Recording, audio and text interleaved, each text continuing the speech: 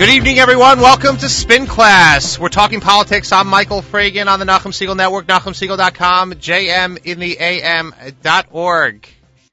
And with us on this show, we will have Chaver Knesset Dov Lipman, as well as Republican political strategist Jessica Proud, and also Richard Schlussel, who is chairing the upcoming NORPAC mission to Washington. So we're going to have a varied show about politics all over the place and all kinds of different things. And we're going to save some of the headlines and maybe some of the commentary for the end. Hopefully we'll get to it, because I want to welcome our first guest of the evening here, Chaver Knesset, Rabbi Dov Lipman, who is the first American in many years, or American-born in many years, to hold a Knesset seat. And I would say, respectfully, just no disrespect meant, it was somewhat of a surprise that his party, Yesh Atid, headed by Yair Lapid, was as successful as it was in these past elections. Rabbi Lipman, or Chaver Knesset Lipman, welcome to Spin Class. Thank you so much. It's so good to be on with you. So how should we address you? Rabbi, Chaver Knesset, Dov, what's the best? I like Dov, but okay, people tell me that we're supposed to give honor to the office, and I certainly respect that as well, but whatever you're comfortable with. Okay, so let's give honor to the office. Chaver Knesset Lipman, you are on your American rock star tour, if you will, at this point, right? You're here, you're going to have a whirlwind weekend of speaking engagements and meetings with all kinds of different people in the New York Jewish community. It's been really fantastic so far. I landed yesterday morning, and I've been scheduled literally from morning to night, and it's an honor to be here, not asking for anybody's vote, not asking for anybody's money for anything, but just to really share good news about Israel and really reconnect people to Israel, especially in this week leading up to Yom HaTzmaut. Interesting, as far as the timing in particular, I guess between Yom HaShoah and Yom HaZikaron / Yom HaTzmaut, and this, I guess, would be your first one as an official member of Knesset. When you made Aliyah back in 2004, did you ever expect to be in politics? No, I really had no aspirations to get involved in politics. I definitely have a background where I certainly saw my family, my mother, my father, activists and people who are active in the community, and that was certainly naturally the direction that I was going to go in general, but never really, I really was a person of education. I was looking forward to a career in Israel, teaching in post-high school yeshivot and seminaries for North American students, and I certainly would have found significant satisfaction in that path and was not headed towards politics. And if you had planned on a career in politics, it probably would not have been with the party that you're affiliated with. Well, first of all, the party didn't exist when we first made Aliyah, okay, but fair enough. Even after I made the decision to enter the political realm, when I realized that's where real change takes place, and I felt that real change was needed, I have to be honest and say that Yair was not on my radar screen as someone who I thought I could work together with. Unfortunately, we live in a world with the rumor mill, and people like to tell stories about people, and to be frank, all I had was negative about him, and I would not have thought that he was a person that I could work together with. I thank God that I had the wisdom to look into it a little bit more and investigate and get to know him, and I found a person who I not only can relate to, but has a very similar vision for the future of Israel. So let's unpack the narrative a little bit of your career arc, I guess, as it relates to the last year and a half, 2 years. You got involved in some of the strife, I guess, the intra-Orthodox strife in Beit Shemesh. Tell us a little bit about that. Sure. Unfortunately, there are groups, as there are in, I guess, every culture, but there are extremists, religious extremists that live in Beit Shemesh, and they flex their muscles in terms of trying to control of certain areas of the city, including right around the corner from my home. And when the well-known incident took place, or a few months' worth of verbal assaults and at times physical assaults on little girls, I was there every day to try to protect the girls on the one hand, make sure that they got home safely, and then take it to the next level in terms of trying to get the police, the governmental authorities involved to stop this from happening, and they didn't. And I'm not here today to bash or berate any particular people or authorities, but it made me realize that something was really rotten, and I felt the need to get involved and to try to be part of the process of combating that extremism, and to enable the world and Israel and the world to see the beauty of Haredi and ultra-Orthodox Judaism, and not to be exposed to the ugly side of these extremists. So where did you take it from there? Was it why not run for mayor of Beit Shemesh? Why run for Knesset? Well, I actually did not make an initial decision to run for Knesset. My initial step in terms of contacting Yair was really thinking about Beit Shemesh, actually, and hoping to find a national party that could help Beit Shemesh. Over the last few years, as we've been experiencing the various issues in Beit Shemesh, I felt that none of the existing parties really rose to the occasion and helped us despite our turning to them. So I was looking for a party to really help Beit Shemesh. It evolved over time into running for Knesset, but even when I was helping Yesh Atid at a national level, the possibilities for running for a position, it wouldn't necessarily be mayor, in Beit Shemesh was still on the table. So it wasn't a decision to jump specifically to a national office. Well, I guess a little bit different in Israel, given the size of the country, and running for Knesset, in a certain sense, is almost like running for a state legislature here in America. But so I understand. Weren't you originally going to run together in the Am Shalem list? At what point did you? Yeah, I initially reached out to a former member of Knesset, Rabbi Salam. This is a while ago, in 2010 already, to help him out. And again, with no intention of running for Knesset. He did at a certain point offer me a position very high on his list, certainly far higher than I was offered in Yesh Atid. The issue there, and it's not something I want to really focus on, I was really looking to be part of a party which really represented total unity, breaking down all the barriers and having religious and secular and men and women and Sephardic and Ashkenazic and Ethiopians and Russians and all of us working together. And I didn't really find that in Am Shalem, even though I very much value Rabbi Salam and his vision. And I did find that in Yesh Atid. And I'm happy to say that while on the one hand I'm sad that Rabbi Salam did not make it to the Knesset, both myself and actually another person who was very involved in Am Shalem and also offered a spot on the list is now chief of staff in the religion ministry, and the two of us together will certainly be making sure to implement many of the changes that Rabbi Salam was seeking to make. Just to go back to Beit Shemesh for a second, where do things stand, I guess, with regard to, it's out of the headlines, and we've probably seen there is still stratification there, obviously, between different neighborhoods, and if I think it behooves us to say that some of the most extreme elements of Yerushalmi society, Ada Haredi's followers, have their satellite community in Beit Shemesh, so it's a little bit of an interesting mixture that's atypical of any place else in Israel. But there are municipal elections coming up there. What will happen as far as, will there be changes? Will people see your election potentially as maybe a wake-up call? Well, on the one hand, there's no doubt that let me just say this first. Actually, Beit Shemesh is a wonderful place to live, and our family is thriving there, and schools are there, and the location is wonderful, and it's such a beautiful place to live in terms of the areas that surround it, and it's very important to emphasize. And the communities are absolutely fantastic, and many people have found wonderful homes there. It has quieted down in general in terms of the extremism. There are always pockets of trouble here and there, but certainly not something which is overwhelmingly an issue. We are very much gearing up for the elections in October. There's a process that's underway to find a single candidate from the general population. And when I say general population, I mean from moderate Haredi through secular to work together and really create a unified camp.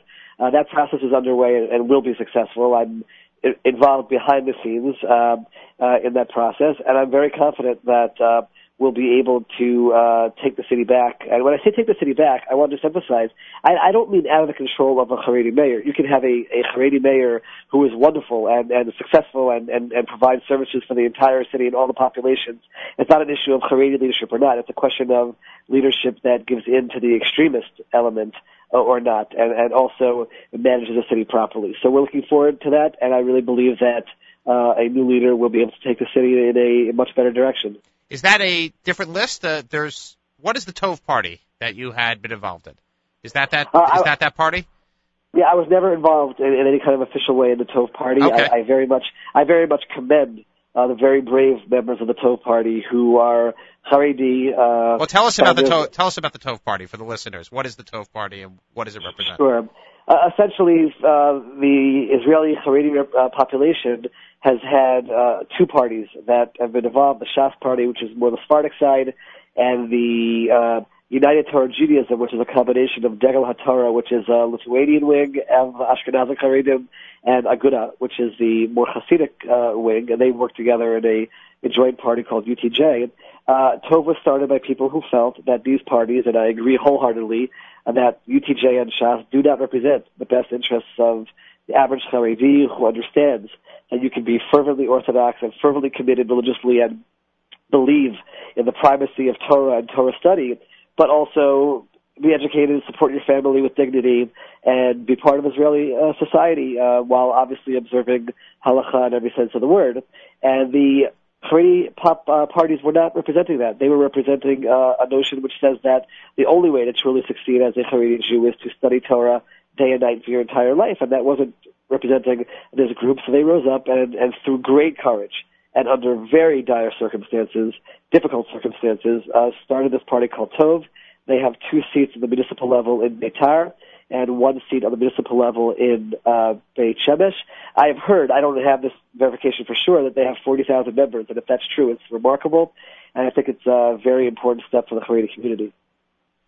There have been attempts in the past. I think at one point there was an attempt in Harnof amongst the Anglo-Haredim and different parts of the Haredi public to organize this non-traditional Israeli party, and they've never been successful. So I guess the question is this going to be a sustaining model? Are there actually going to be enough of a critical mass that are going to be attracted to this vision? Well, I think that the answer is yes. I do believe that once people recognize that you can raise your children as fervently Orthodox and Chared L'Dvar Hashem, and still have them have basic general studies and be trained properly to sustain their families with dignity and actually fulfill what they promise in the ksuva at their wedding, which is to sustain their families. Once they realize that it's not a contradiction, I do believe you'll see people flocking towards this idea. We have to remember that Israeli Haredim in particular grew up in a world where that wasn't an option. They didn't see a model for that balance. I think that the American Haredim, and I certainly see myself in this camp, growing up and seeing that every single yeshiva, no matter how religious and how yeshivish and the like, has general studies at the high school level, and you study basic math and science and English, and then you have the opportunity to go learn in Chayr Berlin and go to Brooklyn College at nighttime, or do what I did in Ner Yisrael and have an official program and balance the two together. So we know that it's possible. We know that you can create great Talmidei Chachamim and people who are completely committed to halacha, but who also are receiving this education outside of the Torah curriculum. And once you realize that it's possible, I think people will flock to it and embrace it. Well, we also have 2 models here amongst the Haredi population here in the U.S. There is that model that you cited of college and yeshiva, or yeshiva, I should say, and college as afterthought or secondary. But there's also the Lakewood model that says that no college, and there are a lot of people on that track. It's not exclusively one or the other. You also have, amongst Hasidisha Mostos here in New York, even, and elsewhere, that are giving very little in the way of secular studies after a certain age. So it's not one versus the other, I think, but I agree with you. The model is certainly able to be successfut here to a large degree. What happens when the leadership of Gibel or Yadut Torah and Shas sees these initiatives, I guess at this point to call it, as a real threat? And there's a history, at least in Israel and elsewhere, of people in the Haredi community, or even anywhere in the Orthodox community, kind of melting away when there's backlash. Well, my analysis from what I've seen on the ground in Israel is that the changes that are coming anyway on a government level will certainly play a major role here. The Haredi political parties, which again I do not feel represent the best interests of the Haredi community and to enable Torah to flourish even more and be strengthened, I don't think that they have the ability at this point to stop that legislation from being carried out. And once there is the breaking down of the doors, so to speak, and the ideas of general studies and the idea of service are in place, and the next few years when yeshiva boys or avrechim or guys in kollel will be allowed to just go to work without doing service, while all this happens, they can scream as much as they want against it, but the reality is going to find itself on the ground with guys taking advantage of the opportunity to go to work and not see themselves as destined to be impoverished for the rest of their lives. And I think as they begin to see that you can balance together Torah with this approach of being part of the broader society, all the screaming and acting out that the Haredi members of Knesset do, certainly the Knesset and through the press and the propaganda which they spread about what our intentions are in passing this legislation, I think it all falls to the side because people are wise enough to see right through it. I think to a certain extent there has, when we talk about this propaganda and some of the screaming, you've been made into a little bit of a public enemy. To a certain degree. You also, Naftali Bennett, certainly has been made into an enemy of the Haredi community. How as a frum Jew, how does that take you? How do you react to that? Well, on one hand, I'm very comfortable in my own skin. I know that no one can find any example, not one example, of any time where I've said anything against Haredim. I think the same can be said for Naftali. The same, by the way, can be said for Yair Lapid. So you can raise the propaganda and attack, but at the end of the day, I'm very comfortable in my own skin and with myself because I know that the things that are being said are not accurate and just can't be shown anywhere. That's number one. Number two, there's tremendous satisfaction in the number of Haredim who have turned to me for assistance from the moment that I took office. On a daily basis, a primary focus of mine is the project of helping Haredim get to the workforce. I started a Knesset task force to help Haredim get to the workforce. I know that my party will be spending a significant amount of money. We have control of the finance ministry, and those funds will be going to help Haredim get to the workforce. Generating a group of volunteer attorneys to help Haredim who experience discrimination in the workforce when they're turned away from jobs because they're Haredi. And I'm very proud to know that through all the negative attacks and things that people want to say, I know what I'm actually doing, and I know what I stand for. And therefore, it's sad. It's sad to hear what people say about you, but it doesn't stop me from moving forward because I know the MS with which I've carried myself from the beginning of the process. So talk for a second about the economic climate, because the economic situation, I guess the finance situation, the fiscal situation in Israel right now is not great. There's a huge budget deficit, and I think to a certain degree, a lot of the popularity of Yesh Atid and your party had to do with more equality or more for the middle class, for the Israeli middle class, and not to be forgotten. How will people within the party feel about allocating money towards Haredi society when a lot of the middle class, at risk of saying the tax-paying part of Israel, is also clamoring for that type of funding? Well, I think that everybody understands that more Haredim in the workforce means more tax revenue being generated and means less people surviving simply off government handouts. That's number one. Number two, I can stand up and say and look people in the eye and tell everyone that every member of Yesh Atid sincerely cares about Haredim, sincerely cares for people who are in a situation where they cannot sustain their families with dignity, and sincerely wants to give them and empower them to be able to live their lives in a different manner and not suffer the poverty which has certainly been cast upon them by their leadership. So everyone's very comfortable with it, and it's part of creating an economy where you have people during the workforce. We're very capitalist in nature in general, and the ultimate goal is to get more people off of welfare and more people into working. And that's the ultimate goal and perspective that we have in terms of how to get things back on track economically. The middle class, small businesses are the engine that makes the economy work, and that's the ultimate goal, is to get all that, to upstart that again. Talk for a second about your trip itself. I think if I don't have the entire itinerary in front of me, or have I seen it, but just a sampling of where you've been going, it's very heavy on the centrist or modern Orthodox community. And are you at the same time meeting with Haredi leadership here in New York? Are you trying to go ahead and advocate for the same changes here in New York, here in the U.S.? It's not my place to be advocating for any changes in New York, and that's the New York community's responsibility to deal with.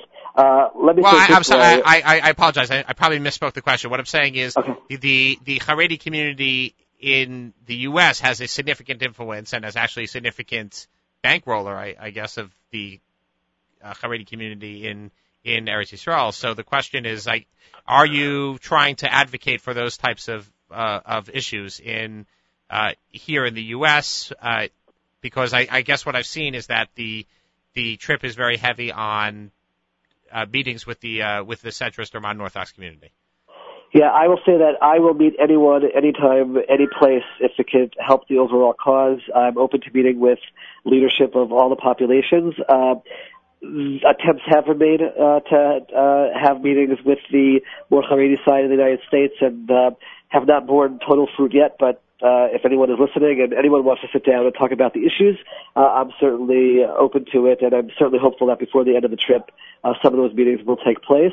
My message, by the way, and this is important for all the listeners to understand, for the modern Orthodox or even non-Orthodox communities in New York and New Jersey, has been on the one hand to explain the changes that we want to make in Israel, which include some changes in the Haredi society, but every single place that we've gone to, I've talked about the strength of the Haredi community, the strength of Torah, the beauty of the chesed and the warmth that you can find within the Haredi community, and that my dream is that Haredi community can be part of Israeli society so that everybody can see that and be influenced by that. So it is in no way at all what I'm sure people would suggest it would be, and that is a tour where people would assume that someone is walking around and saying negative things about Torah or the Haredi community, chas v'shalom, God forbid.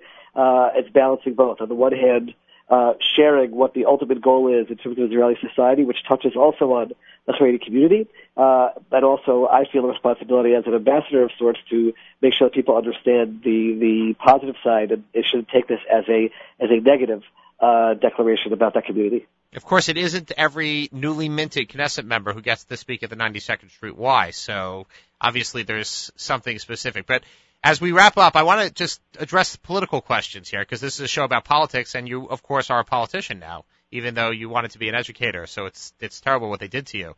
But Yesh Atid, as a force in Israeli politics, kind of was the big surprise of the Israeli election. The assumption had been that Bibi was a genius in calling elections and that he was going to have a tremendous mandate, but it turns out that your party, through the leadership of Yair Lapid, has had become quite a significant force. Tell us a little bit about that, and what do you think the future of the Yesh Atid party is? As someone who is very close to all the members of the Yesh Atid party, you did a wonderful job in creating a family out of this party. You know, in Israeli politics, within most parties, it's a lot of backstabbing and people trying to outdo the other. And here there really is a unity of purpose. I believe that Yesh Atid is a party that will be around for decades to come. I personally believe that Yair Lapid is a future prime minister of Israel. I think he understands politics. He surrounds himself with very good people. He has a vision for where he wants Israel to go, and it's one which I think Israeli society has embraced. And I think that Yesh Atid is going to contribute wonderful things to the future of the country. What do you think about the fact that the election was so focused on domestic issues, on the financial issues, the economic issues, as opposed to some of the big existential issues for Israel, Iran, and the Matzav, as well as Syria and Lebanon? I think that Israelis have come to realize that for decades we've been focusing, first of all, on right-wing versus left-wing, on the Palestinian conflict, and in the process, and focusing on that, we've allowed ourselves to decay as a people from within, more polarization between the communities, not really addressing some of the core issues that are just necessary for our country to survive. We've plummeted in terms of education, electoral reform is needed, and all these things have been pushed to the side. And Israelis have woken up and said it's time for us to really deal with those issues. In terms of Iran and Syria and the like, I think that people realize that every Israeli prime minister, whether it's right-wing or left-wing or center, or when it comes down to it, will take care of Israel's security needs and will take whatever actions are necessary to protect the country. And people looked at themselves in the mirror and said it's time for a real change. We ran on a slogan of Banu L'Shanot. We've come to make change. It's time for new politics. We're not career politicians. We're activists from a variety of realms who have decided to enter politics to make a difference. And people are really seeing that happen. They are blown away by the fact that there's a party which stuck to its values through the elections, after the elections, now that we're in government. And I want to make one more point. This party, which so many people identify falsely, or wrongly, I should say, as being not positive for religion or for Torah, more Torah has been spoken from the Knesset podium from our party than I think in the history of the Knesset. And we're the first party that stood up and actually arranged a Beit Midrash on a weekly basis for the members of Knesset. It's the first time in the history of the Knesset that happened, and that was also a Yesh Ativ initiative. I'm very proud to be part of that party, and I'm happy that such a large party, which is having such influence on the country, on the political realm, can hopefully also have a very positive influence on the spiritual realm. Oh, beautiful. One last question, Chaver Knesset Lipman. The Anglos in Israel have really not been a force in electoral politics, and there's always been, I don't know for what reason, but it's just been the case. And I don't mean just Americans, but Westerners, English, Australians, South Africans, and the like have never really been a force in electoral politics. Is that changing? I know that you were tasked specifically with that type of outreach, and what did you see on the campaign trail, and what do you see going forward? What was interesting was during the campaign, especially during the debates that we had in English, all the other parties where people were ranked higher than I was on their lists, they used that card. Vote for my party, you'll have an Anglo candidate. I did not use that once. I never mentioned that. I really ran on the values, and in the end, it's ironic that I ended up as that member of Knesset. I do view myself very much as a representative of the English-speaking community, and our inbox in the Knesset office will bear that out, and I'm very honored, and I take it very seriously that people need assistance with various things, and we try to help wherever we can. The reason why there's never going to be, from my perspective, and there's no need for an Anglo political entity of any kind is because in politics we are really all across the board in terms of our beliefs, and I think that Anglos have very much taken care of their needs by reaching out and trying to take care of them on their own. There's no need for a political party. At the same time, I really do believe it's very important that we have representation in the Knesset. I think that it's a very important voice in the Knesset. Certainly my role on the Immigration, Absorption, and Diaspora Affairs Committee, I will be tackling issues for the English-speaking community which have been neglected, and they are needs. People and the government just doesn't realize that they have those needs, and I'm looking forward to trying to make things better for Olim who currently live in Israel, and hopefully to inspire far more Aliyah from North America. For all those listening, if a few 100,000 North American Jews would move to Israel, we could make the country a much better place, and I certainly hope that people will consider doing so. Well, Chaver Knesset Dov Lipman, thank you very much for joining us on Spin Class. How does one get in touch with you if they want to chat with you? Two ways. One way is certainly to the email at the Knesset. You can email dlipman@knesset.gov.il, and we will be in touch with you for sure. Yesh Ativ is a party which very much believes in Facebook. We believe that it's important to have that direct correspondence with both supporters and those who are not in support of the party. And I do have a Facebook page, Dov Lipman, and you can like that page and send me messages. And like I said, I'm welcome to criticism. I think it's important to hear criticism, and certainly if people have questions, I'd be more than happy to be in touch. And that page is manned by me, and that's part of the policy. It's not manned by staff at all. Every night I sit down for a little while and try to correspond with people, and I welcome everyone to be in touch on that Facebook page as well. Chaver Knesset Dov Lipman, thank you for joining us here on Spin Class, and hopefully we'll have you again very, very soon. Thank you so much. All the best. You too. Switching gears as we do from the international to the national, if not local, we have joining us Jessica Proud, a PR and political consultant with NLO Strategies, right here in New York, and dubbed this week a rising star in the New York GOP. And certainly that was in the aftermath of some negative publicity for the New York GOP. So Jessica is tasked with being one of those who is going to resurrect the New York GOP and the GOP beyond and restore the Republican brand. But Jessica, welcome to Spin Class. Hi, Michael. Thanks so much for having me. So tell us a little bit about the rising stars and what might voters be able to expect from a Republican Party that's taken a couple shots recently.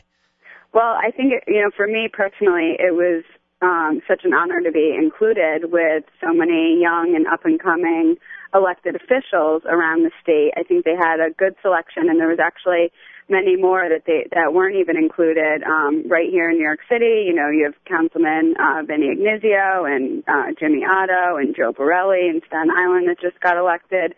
So I think, despite a lot of the hardships of the party right now, there's definitely a lot of people that are out there every day. They are getting elected and making a difference, and it's up to the party organization to really grow so we can support that, and hopefully they can run for higher office. So, Jessica, you've been involved with quite a few successful campaigns on the GOP side here in New York. What's the key to a victory? And I think that we can differentiate both the city and the suburbs if you want. What's the key to a Republican victory? Sure. I mean, every campaign is different, so it really depends. But I think it's about tapping into a sentiment in the electorate and having good candidates. Sometimes we get stuck with candidates that aren't so great. Maybe they don't have the background, or they don't have, the communication skills. So when you get a candidate that has all of the components that are necessary to be successful, that certainly helps. I mean, running in these blue districts is never easy, and sometimes you can run, a textbook perfect campaign and still come up short. And then there's other times where you get lucky. But I think it's about, capitalizing on opportunities when they come up. And, certainly if you look at Bob Turner in the special election, when he won his congressional seat, it was really, when he started out, no one thought he could win, and it was just driving the ball forward every day, and it was able to turn around and get people's attention. And there were some pivotal moments in the campaign that really, got people's attention and changed the game. So it really depends, but having the good candidates to begin with is critical.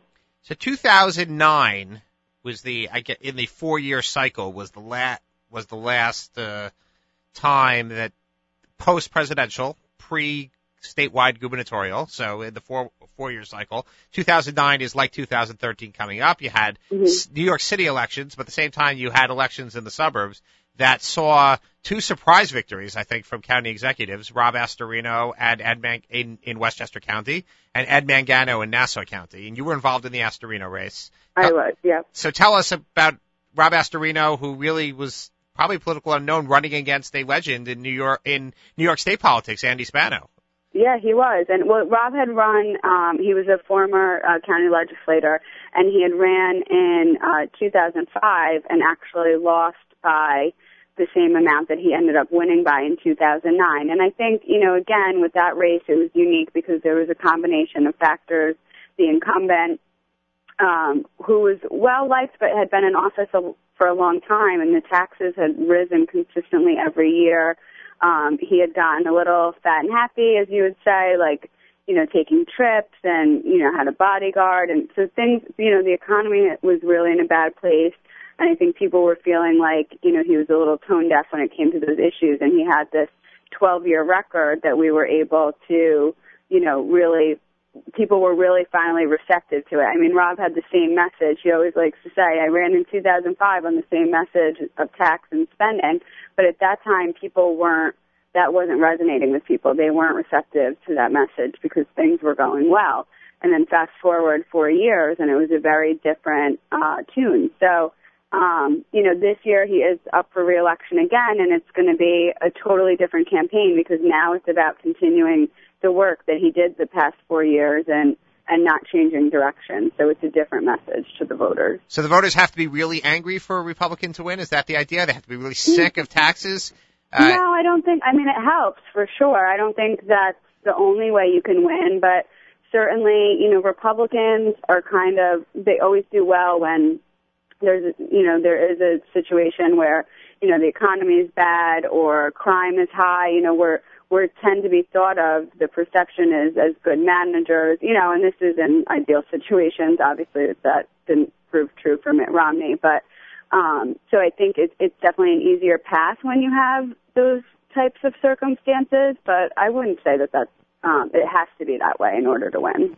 Talk about expanding the electoral pie for a Republican. I think that's the real buzzword that the GOP autopsy kind of identified, is that the Republican Party is increasingly catering to the 47% or even below that. Yeah, it's interesting, too, because it's certainly our economic message when we're talking with the Democrats about, they want to divide the pie and we want to grow it bigger when it comes to expanding the economy. But I think that's absolutely critical if we were going to be competitive, especially here in New York, where we do have such a strong minority population. Women are becoming a larger than ever voting bloc, and we saw huge gender gap issues in this past cycle. So, I would love to see the party reaching out more. And, everyone sort of says this autopsy, the GOP is dead, and that you need to change all of your principles. And I'm not convinced of that. I would like to see some tweaks here and there. I think having a sensible immigration policy would be a great start, and that's something that, you can still respect the rule of law and deal with the issue. That would make it more palatable for Hispanic Americans to vote for us. But, when you're dealing with some of these issues, I think it's just about how you talk about them and why they matter to people. And this whole notion of compassionate conservatism and talking about these issues in a way that it's opportunity for people and really getting back to our roots on that. And that's what I think the party was always meant to be, but we've lost our way a little bit in how we communicate that to people. Well, there's no question the party seems to be in conflict with itself. I mean, look no further than this past CPAC conference where a moderate or someone like Chris Christie was not even invited. And they're also, I think, in a lot of areas, in a lot of conservative areas, they are saying, well, let's get even more conservative. Let's not moderate anything message. Don't become a second Democratic Party. Well, and that's been one of my biggest frustrations personally, is because, we were supposed to be the party of the Big Tent, and I think we need to start embracing, all shades of red. Not every Republican is going to fit into every mold of, like having this notion of purists, and that everyone has to be on the same page with every single issue. And, I tend to be more liberal on social issues. Does that make me less of a Republican? And I think so many times we lose elections because people sit on their hands, or they don't get involved and they don't come out to vote because maybe they're not conservative enough, or whatever the case is. But I think that it costs us elections, and we need to start, especially in areas where we don't have enrollment advantages, that we really need to be conscious of supporting, the larger, the party in a bigger way. And, you saw it with Mitt Romney as well, and people made the case after the election that, we've had moderate nominees the past two presidential elections, and that's why we've lost. And I don't believe that was the problem at all.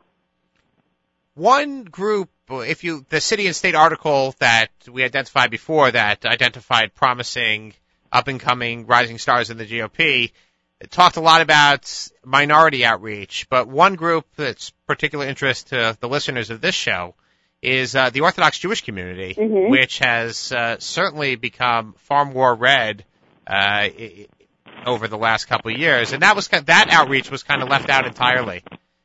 It was, and it shouldn't have been, because it's been a very important voting bloc, and I don't want to just say it's monolithic and everyone votes the same, but having an organized effort, like you saw, I mean, certainly make the case that it helped propel Bob Turner to victory and Simcha Felder in the city and others. So, that's been a huge area. And I think, traditionally Republicans have ridden off the Jewish vote, especially in areas like in Westchester, where they say, well, everyone votes Democratic, but the Orthodox community has been, more conservative, and I know it's galvanized around, issues like gay marriage, but I think at the end of the day, you need to have a candidate that can reach out to all different constituencies. What do you see as taking place this year in 2013? In the city in particular? Is the Republican brand damaged so much by the current scandals that it can't recover?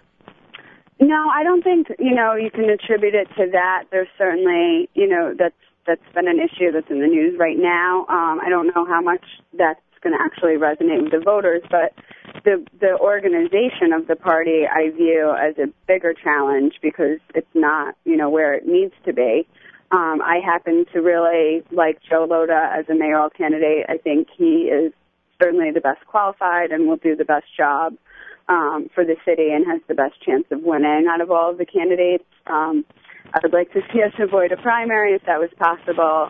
It doesn't look like that's going to be the case, but this is certainly someone that I think can do outreach to multiple different areas and bridge the gap and help grow the party, and that's going to be important for this year's election to rebuild. And next year we have the statewide, all of our Senate and Assembly seats are up again. So the party's got to be nervous about the statewide elections coming up with Governor Cuomo looking very formidable and there really not being anybody on the horizon. Can you identify somebody who might be interested in taking on that task? There's been a lot of talk about that, and I know Chairman Cox has mentioned some possible names. We certainly hold a lot of the county executive seats across the state. I know, Rob Estorino has been mentioned as one, but I think he's, entirely focused on running for re-election this year and focusing on the goals that he set out to accomplish in Westchester. Mark Molinaro up in Dutchess County has been mentioned. Greg Edwards from Chautauqua County is another one. So I think we have a lot of potential that would make great candidates, but it is tough. I mean, he's sitting on over $20 million. His numbers have declined, but they're still, fairly solid at this point. So, but Jessica, the thing with politics is the climate could change in a heartbeat. You never know what could happen. So. Absolutely. But Jessica, the counties that you mentioned, with the exception of Westchester, mm-hmm. are tiny.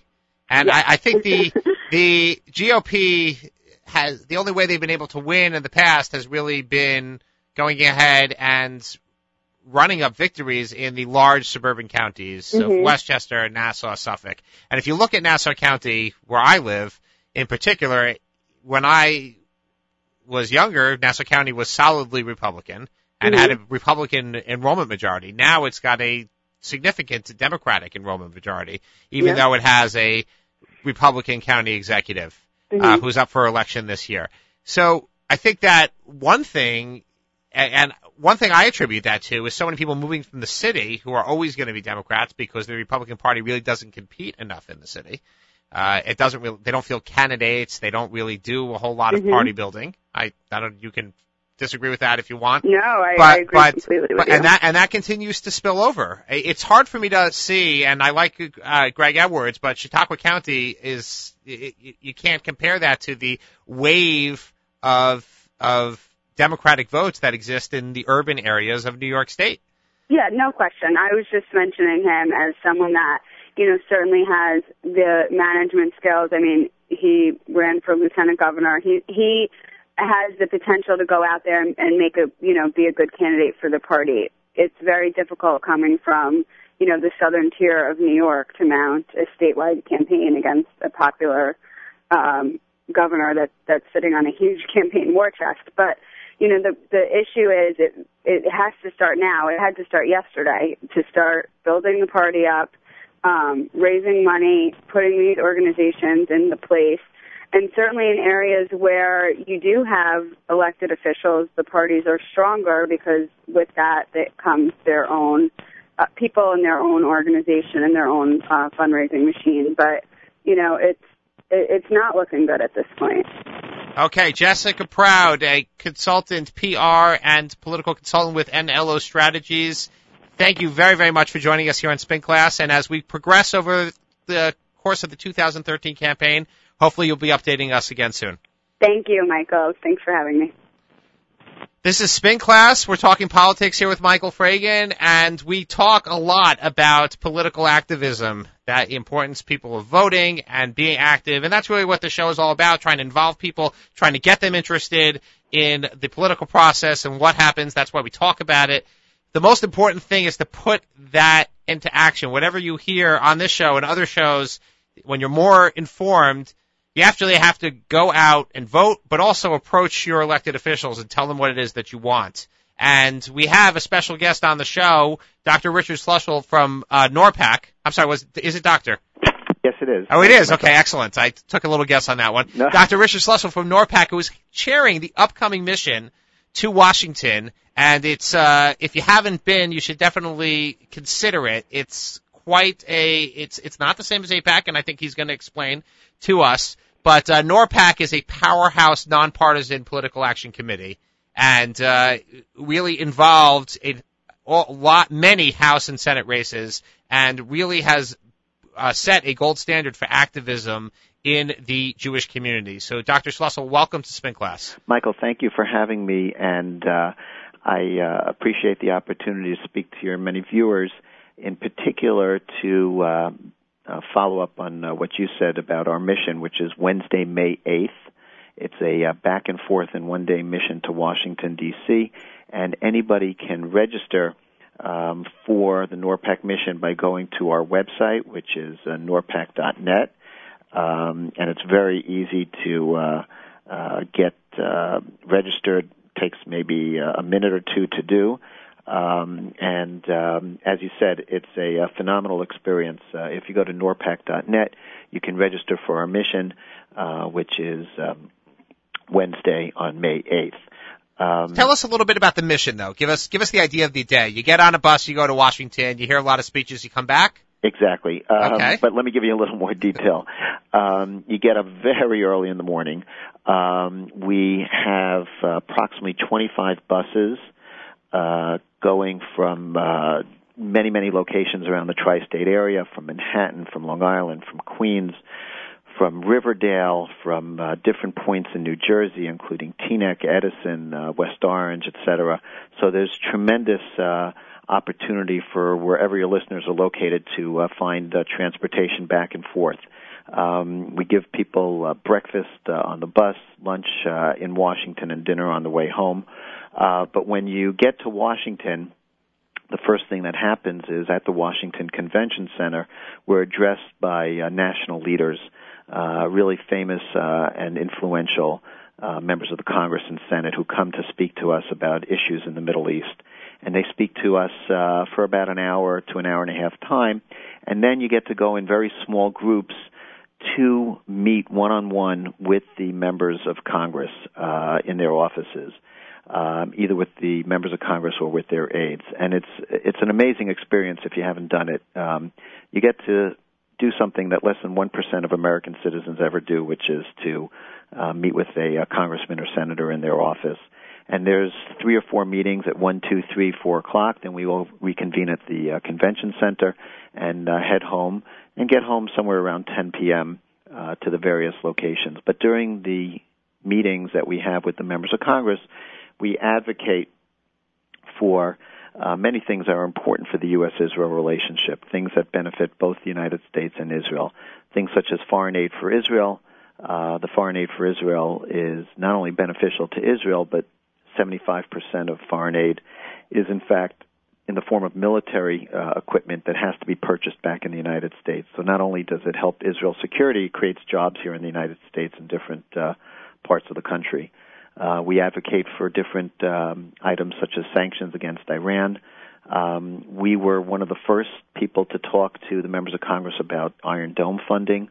Before many of the congressmen even knew what Iron Dome was, we were the ones educating them about it, and that obviously has been a major strategic advance for Israel and for Israel's allies in the future. So it's really a great day. How does somebody sitting at home saying, okay, there are 25 buses going, and really, do I really have to go? What does one person make a difference? How does one person make a difference? Well, first of all, we have our strength in numbers. We get to close to 1,000, sometimes more people by bringing lots of individuals. One listener adds up with another listener, one attendee adds up with another, or that person might bring a friend, that person might bring a child, might bring a parent, might bring a cousin, and little by little, those are important things that add up to reach our goal of numbers, and numbers are critically important. When they hear in the offices of Congress that we brought 1,000 people, they're stunned. They're amazed. There's no such organization that brings so many lay people, not professional lobbyists, but lay people to a cause, and they're just incredibly impressed with our passion and know that this is the will of the American people by the number of people we bring. But in terms of the difference that an individual person makes, we hear stories over and over again how an individual person makes a key point during a meeting that helps to carry the meeting and carry that day. So each person comes with a different perspective and background, and everybody can really make an incredible difference. What made you want to get involved? Well, I attended a NORPAC meeting, and then after that, when? I went to... How long ago was that? Oh, God, I don't want to date myself. But give us a decade. It was probably about 7-8 years ago. And then after that, I became involved by going to different parlor meetings that would occur in the tri-state area, where members of Congress would come to New Jersey, to New York, to meet with us, and in the setting of about 20 people speak with us about their thoughts about the Middle East. You would air concerns, questions, suggestions, and it's just a really amazing situation that most people aren't aware of, that members of Congress are interested in what we have to say. They're educated by what we have to say. Some of the things that we say eventually end up becoming legislation that's not only the law of the land, but with the United States' leadership, other countries in the world follow our leadership. So there's tremendous leverage and impact that we have, and those were the things that made me get involved. How do you communicate to other people out there the critical nature of the citizen lobbyist? And I know you differentiated between a professional lobbyist, but really what I look at is everybody's really a lobbyist, just a question of you lobby for yourself or not. And what you and NORPAC are doing are lobbying on your own behalf because it's your own self-interest out there. How do you create the citizen lobbyist? How do you train the people over the years and this year when they go down, if people say, well, I have nothing to say, I don't know what to say? Sure. That's a great question. And everybody who's listening to this should be completely reassured that if you go with us on the mission, you can say as much as you want and take an active role as you want. Some people prefer not to. They prefer to let other people carry the ball. They're both important roles, both in terms of bringing our numbers, the strength in numbers issue. In terms of preparing, again, a lot of people say, well, who am I to speak to a congressman? And I don't even know the issues. But in advance of the mission, we prepare talking points on the key issues that we're advocating for. And people get those in writing. But in addition, we have training sessions throughout the metropolitan area. The one that we have in New Jersey, we've had Steve Rothman, our former congressman, come to speak to us about what's going through a congressman's head. We speak about the different talking points and bills we're advocating for, and people learn how to present this. We have a mock lobbying session where Steve Rothman, in a very cute way, challenges us and gets in our face to try to give us a hard time. But it's all very helpful, and the training is out there. We provide it all to people, so they're completely prepared. But again, if somebody just wants to attend and take it all in and observe and be counted, they can do that as well. How many individual members of Congress are you going to meet with over the course of that day? We have really an amazing percentage of members of Congress that we meet with. For the congressmen, the representatives, we're somewhere in the ballpark of meeting 85% of the members of Congress, and for senators, we're usually in the 90 to 96% range. We meet with anywhere from 90 to 96 senators. There is nothing short of the State of the Union address that so many members of Congress and Senate participate in all on the same day. It's really amazing. And when you walk the halls of Congress and you see all the NORPAC kippas and the NORPAC buttons, it's really quite impressive. And everybody at the end of the day knows who NORPAC is and is talking about the things that we're talking about. Not to detract anything or create any type of competitive nature, but what would you describe as the difference between the AIPAC Policy Conference and the NORPAC mission? Sure. I don't think there's anything competitive between us and AIPAC. In fact, I think we're... That's why I said I didn't want to... Right. We are actually... we actually supplement each other in a way. And I like to tell people that many of the members of NORPAC are AIPAC members. We're big fans of AIPAC. AIPAC is, in a way, our big brother. And a lot of the things that AIPAC advocates for, we advocate for as well. Technically, there's a difference between AIPAC and NORPAC. AIPAC, despite its name, is not a PAC or a political action committee. They're a public affairs committee. And because of that, they do not endorse any candidate or support any candidate running for office. We do. So we will endorse candidates. We will raise money for candidates. We will help candidates who are, we think that are helpful on our issues towards re-election. So that's a significant difference, but in all other ways, we very often work in sync. Dr. Richard Schlussel, the chairman or co-chairman, I think you have a triumvirate at the chairmanship. Right. I'm co-chairing this with David Steinberg and Lori Baumel. And where are each of you from? Dave is from Queens. Lori's from Teaneck. I'm from Englewood, New Jersey. Okay, so a good geographic diversity there. Right. And really appreciate you coming on, and we hope to hear about the mission afterward as well. So I would be thrilled to tell you about it. Again, it's Wednesday, May 8th, and I'll tell you one last thing to maybe convince some people to go. The day that you might spend with your teenage or college-age child, your son or daughter, is like no other day you'll spend with them in the entire year. So don't just go, bring your kids. Exactly. It's a tremendous father, daughter, mother, son type of experience, and to see them speaking with congressmen and advocating positions and asking questions. In the beginning of the day, they're a little bit intimidated. By the end of the day, your 16-year-old will be ready to run for Congress. Okay. Well, all you future congressmen and congresswomen out there, take heed of the NORPAC mission to Washington. Thank you very much for joining us here on Spin Class. You're very welcome. Thank you for having me. This is Spin Class Politics with Michael Fragan, and just as a closing word, we've been embroiled in scandal here over the last couple weeks. We talked about it. I didn't really want to address it this week at all, but out of the shadows of scandal, we were reminded of one that's probably certainly insignificant comparatively, and certainly not of the corruption type, just of the perhaps personal corruption type, but I would say more of personal stupidity. And that would be one former Congressman, Anthony Weiner, who has now potentially decided that he's going to think about running for mayor. That is mayor of New York City, and maybe even this year. So let that sink in for a second.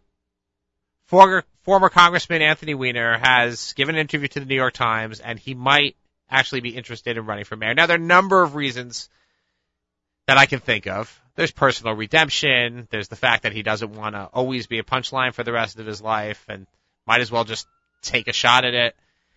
There's also that thing about the matching funds, that he has all those matching funds, that he had raised money for this race, and he's raised a ton of money for this race, and he has a lot of funds available, and he can only use that for this mayoral race.